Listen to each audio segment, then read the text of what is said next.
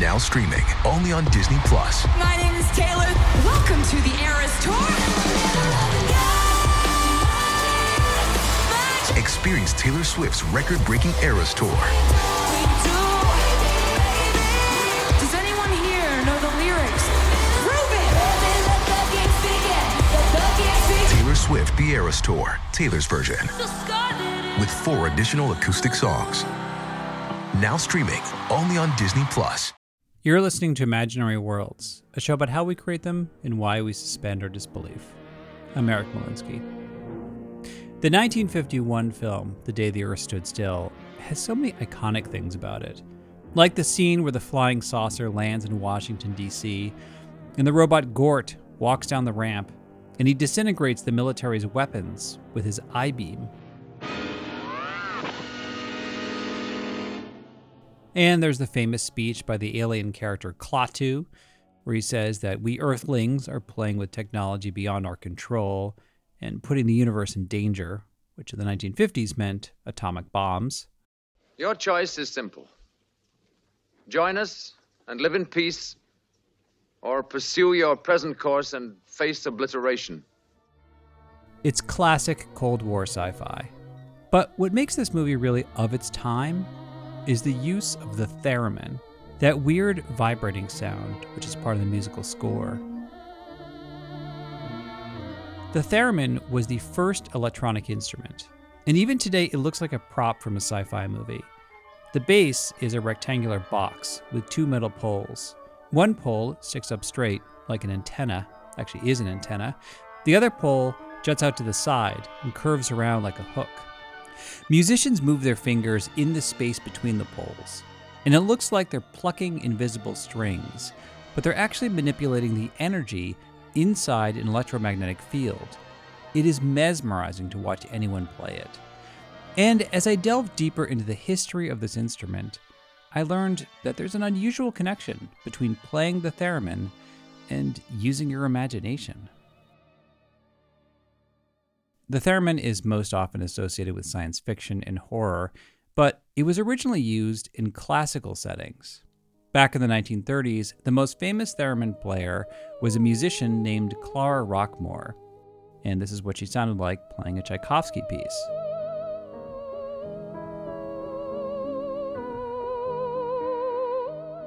In the 1940s, the theremin started showing up in the soundtracks to 2 Hollywood films, The Lost Weekend, which was about alcoholism, and the Hitchcock film Spellbound, which was about psychiatry. Hitchcock actually used the theremin in a very famous dream sequence that was designed by Salvador Dali. And then I saw the proprietor again, the man in the mask. He was hiding behind a tall chimney, and he had a small wheel in his hand. Albert Glinsky wrote a book about the theremin, and he says the studios wanted Clara Rockmore, the famous classical thereminist, to play on some of these soundtracks, but Clara Rockmore was not interested in doing Hollywood scores because, as she always put it, she wasn't interested in the spooky. That wasn't her idea of what it should be used for. She thought of it as a serious musical instrument, and she felt that using it for effects was making a kind of a mockery out of it and using it for its lowest possible traits. And she was right to some extent. The movie that made the theremin synonymous with sci-fi was The Day the Earth Stood Still. And that was not a B movie. The soundtrack to that film was written by the legendary composer Bernard Herrmann. But the theremin got so overused so quickly that by 1956, just 5 years after The Day the Earth Stood Still, the composers Louis and B.B. Barron were asked by their studio employers to play a theremin on the soundtrack to the classic sci-fi film Forbidden Planet. And they refused because they said the theremin had already become a cliche. The main manufacturer of theremins is a company called Moog, which is the same company that perfected the synthesizer.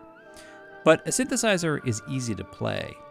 The theremin takes years of training. That's why in the late 1950s, a musician named Paul Tanner invented a knockoff version, an electro theremin, which is built like a keyboard. And that got used even more, from pop songs to TV shows, like Lost in Space, Dark Shadows, and the sitcom My Favorite Martian.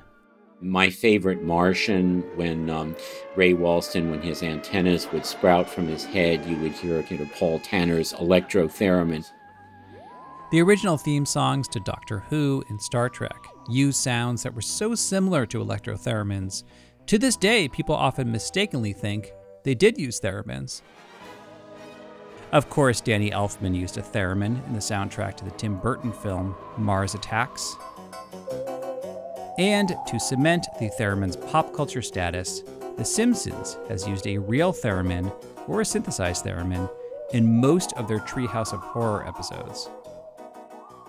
To this day, professional thereminists are still working hard to justify the instrument as something more than a spooky sound effect. And for a long time, there were not many musicians who played the theremin. The real theremin, where you create sounds by moving your hands inside an electromagnetic field. But in the last 20 years, the theremin has made a surprising comeback, and it's found a new home in experimental pop music. Miles Brown is a musician based in Melbourne. Over here in Australia, there's no other theremin players unless I teach them. And people give up, it's too hard. But now we're all connected via the internet and everyone's getting better and everyone's competing, and suddenly we have a normal improvement rate like you would with any other instrument. Miles says that learning the theremin was incredibly challenging. He flew to Oxford to work with a master thereminist named Lydia Kavina. And while he was there, he kept thinking about the fact that the Harry Potter movies were filmed at Oxford.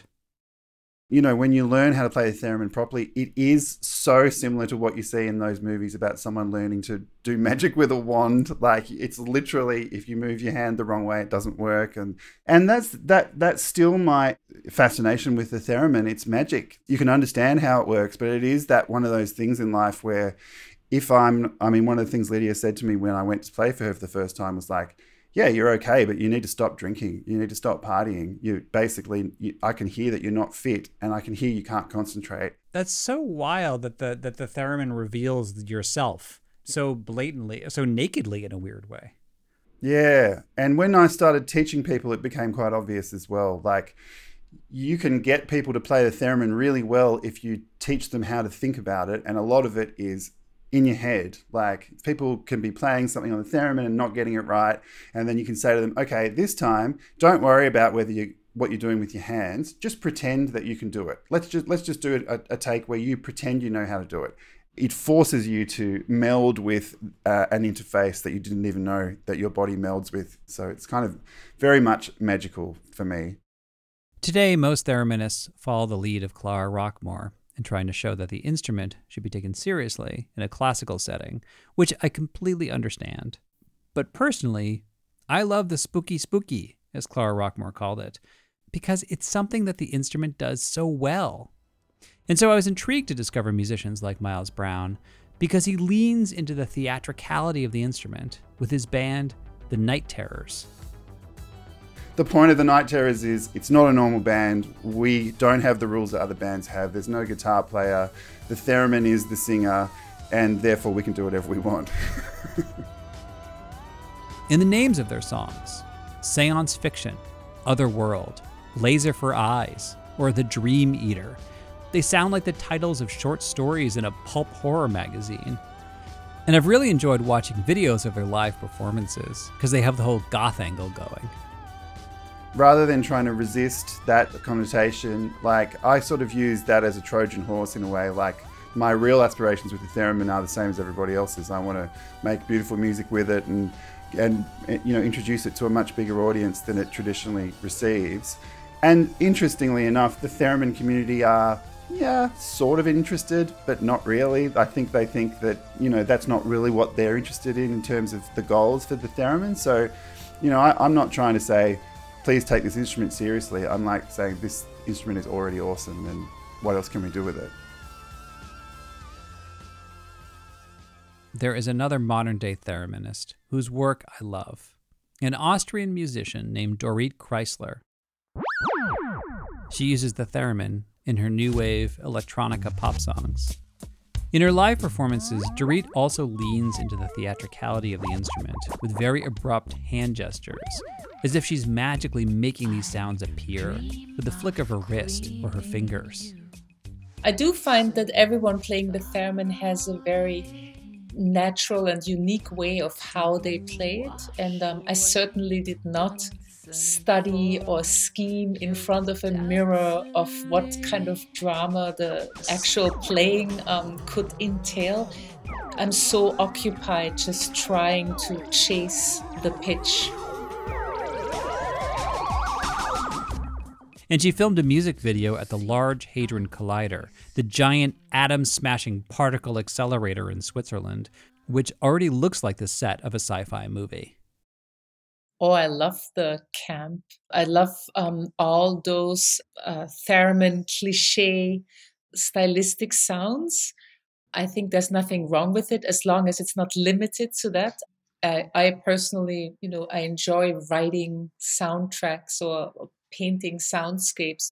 So it taps into a bigger picture. I embrace all those different styles. It's just that with the theremin, you sometimes have to prove a point before you can take off and fly in whatever playful directions you would like to explore.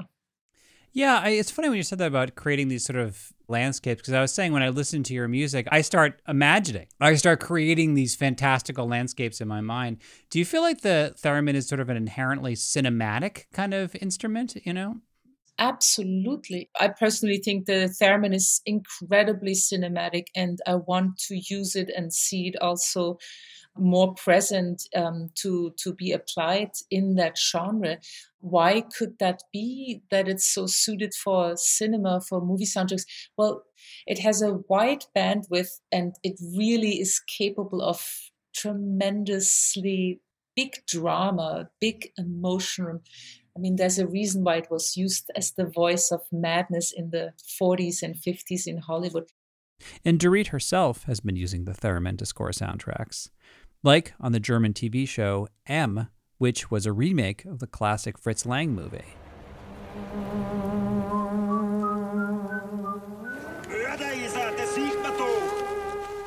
All the scenes, the mood of all these parts were completely gray and bleak, and I didn't realize, but the theremin definitely can be so melancholic and dark that it really was a perfect fit, almost partly unbearably sad. In fact, the theremin is so evocative. When Dorit would go on tour, some people thought she was channeling demonic energy.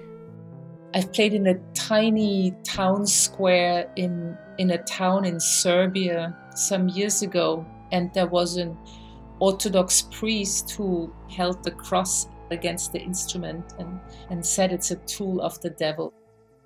Miles Brown had a similar experience with his band, the Night Terrors.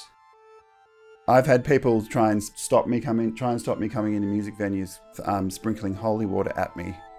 And I look like Nosferatu. I wear a big gown on stage. It's a funny thing. It's like, I'm 6'8", I look like this, I play the theremin, and all those things add up to some kind of otherworldly combination of things. And if you lean into that a little bit, then the audiences seem to really like it. Dorit says even the positive reactions can be a little unsettling. In Paris, it happened to me more than once that they just jump on stage and want to try it themselves, regardless of the fact that you're in the middle of a performance, because it is so new when you see it for the first time that there can be sometimes very dramatic, emotional reactions of all kinds. I think one of the reasons why the theremin feels so evocative and brings out such strong emotions in people might have something to do with the man who invented the theremin over 100 years ago, because his life story was like a Kafkaesque science fiction tale in itself. We'll learn about him after the break. Hey, it's Kaylee Cuoco for Priceline. Ready to go to your happy place for a happy price? Well, why didn't you say so? Just download the Priceline app right now and save up to 60% on hotels. So whether it's Cousin Kevin's Kazoo Concert in Kansas City, go Kevin, or Becky's Bachelorette Bash in Bermuda, you never have to miss a trip ever again. So download the Priceline app today. Your savings are waiting. Go to your happy place for a happy price. Go to your happy price, Priceline. If you're a fan of imaginary worlds, chances are you have a little bit of a nerdy streak in you. So I have another nerdy podcast to recommend.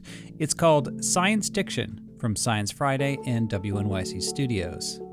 In each episode, the host, Johanna Mayer, picks one word and tells the story and the science behind that word. Like the word meme originally had nothing to do with the internet, it was coined in the 1970s by a famous and controversial evolutionary biologist. And the word mesmerize came from a real person named Dr. Mesmer, who did some very weird medicine in Paris in the 18th century. If you like your etymology with a side of science, check out Science Diction wherever you get your podcasts. Not surprisingly, the man who invented the theremin was named Theremin, Leon Theremin. Leon Theremin was a Russian scientist. In 1920, just after the birth of the Soviet Union, he was working on a device to measure the density of gases. He was playing around with a whistling mechanism when he realized that he could manipulate the sound with his hands. So he added antennas, and suddenly it was a musical instrument. Albert Glinsky wrote a book about theremin, and he says the idea that a gas meter could be used to play music didn't come out of the blue.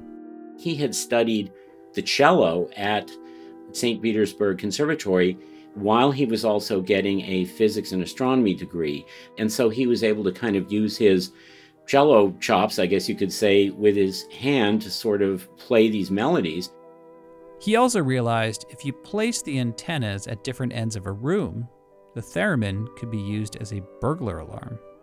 And if somebody broke into a storage place or something like that, they would move past the antennas, set off the alarm the way you would have set off the tone of the musical instrument, except the difference is that the alarm is many blocks away. That was the same principle, and he had a lot of these things during his life that he invented that were these touchless capacitance devices where just your natural body electricity interacted with the circuits in the device. The fact that the theremin could be used for creativity or surveillance foreshadowed a major conflict that would define his life. In 1921, Theremin played the instrument in public for the first time. People were amazed. Word spread fast, and soon he had an audience with Vladimir Lenin. Lenin was a little more interested in the burglar alarm than the instrument, but he saw a bigger opportunity with Leon Theremin. Lenin sent Theremin and his instrument on a European tour to promote the brand new Soviet Union and show the world how modern they were. But the Soviets had other motives. They trained Theremin to be a spy. And while he was in Europe, he was busy going through patent offices and doing a certain amount of industrial espionage, while at the same time he was giving these performances that sort of distracted people. The European tour was such a hit, they sent Theremin to New York with the same mission. He sold out huge halls like the Metropolitan Opera House with his instrument, standing room only, and just dazzled people with this instrument. But there was a lot of espionage, and he stayed in America for 11 years based on 6-month extensions of a visitor's visa from the Department of Labor. And they were not twisting his arm to be a spy. At least not at this point in his life. Leon Theremin had every reason to be a proud Soviet. In the 1930s, he saw some very ugly aspects of America during the Depression, and he was not in the USSR when Stalin took over, so he did not know how dictatorial his government had become. Although living in New York did change him. Theremin was married when he got here, but he and his wife split up, and he fell in love with a young musician named Clara Rockmore. Clara Rockmore was also a Russian who had come over, although she was a true emigre and she was living in America. And she was a prodigy violinist who had had some difficulty and injury with her arm and couldn't play the violin anymore, and transferred her whole technique over to the theremin and became the greatest exponent of the theremin ever. She was really incredible, and he fell in love with her, but she married somebody else. It was a tremendous heartbreak for him. Eventually, in 1937, Theremin married an American, a black dancer and choreographer named Lavinia Williams, who was a groundbreaking artist in her own right. And the way they met was like a meet-cute scene from a sci-fi rom-com. He was working on a version of the theremin which extended across a dance floor, where the dancer moves their whole body in the electromagnetic field and creates a melody of sorts. And that's how he met his second wife, Lavinia Williams, because she was a dancer who was trying out his Etherwave dance platform. Theremin's interracial marriage was controversial among his white patrons, but he stood his ground, and it seemed like he was putting down roots in America. So it was a shock when he suddenly went back to the Soviet Union a year after he had gotten married.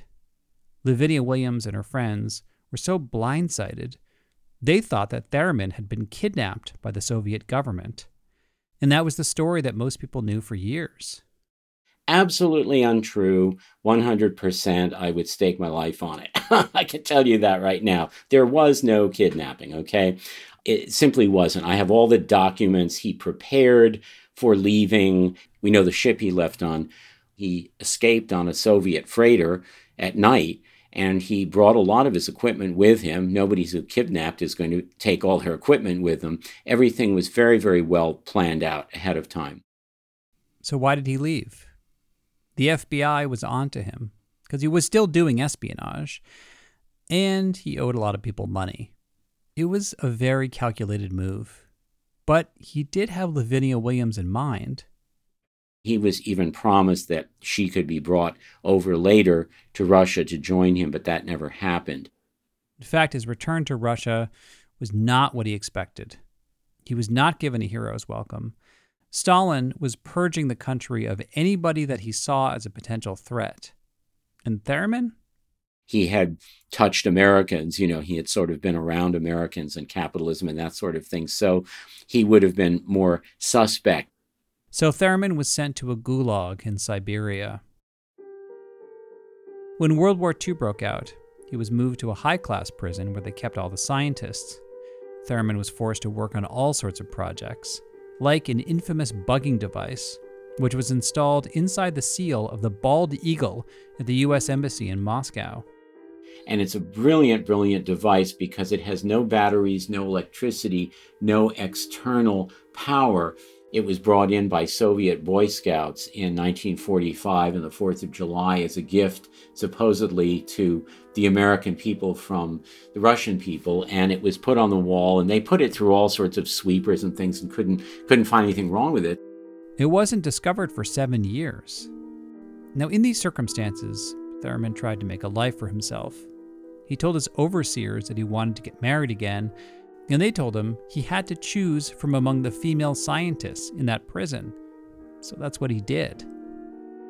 In the 1950s, he transitioned to sort of a halfway house, where he was forced to work at the KGB. But by the 60s, he was able to get a job at Moscow University, where he could focus on his first love, music. And that's when an American reporter discovered Theremin and interviewed him for the New York Times. It sort of revealed to the world that Theremin was alive and well, because after he went back in 1938, a lot of people thought, most people in the West thought that he was dead, or no one had any idea of his whereabouts, whatever happened to him. Theremin was very cautious in talking to this American reporter, but his Soviet handlers were furious that he even did the interview. So they threw him out of the conservatory, and they broke up his instruments and put them out in the dumpster and all of that. It was just terribly sad, and that was a very low point in his life. So, of course, he was always very terrified. He didn't even leave the Soviet Union for the first time until 1989. He went to a festival in France, music festival, and it was 51 years after he came back to the Soviet Union. He finally could leave, and he had KGB people with him at the time guarding him in 1989, so he had to be very careful what he said. I wonder if that's why he loved music so much. The theremin instrument already sounds mournful, and it could express how he felt without words.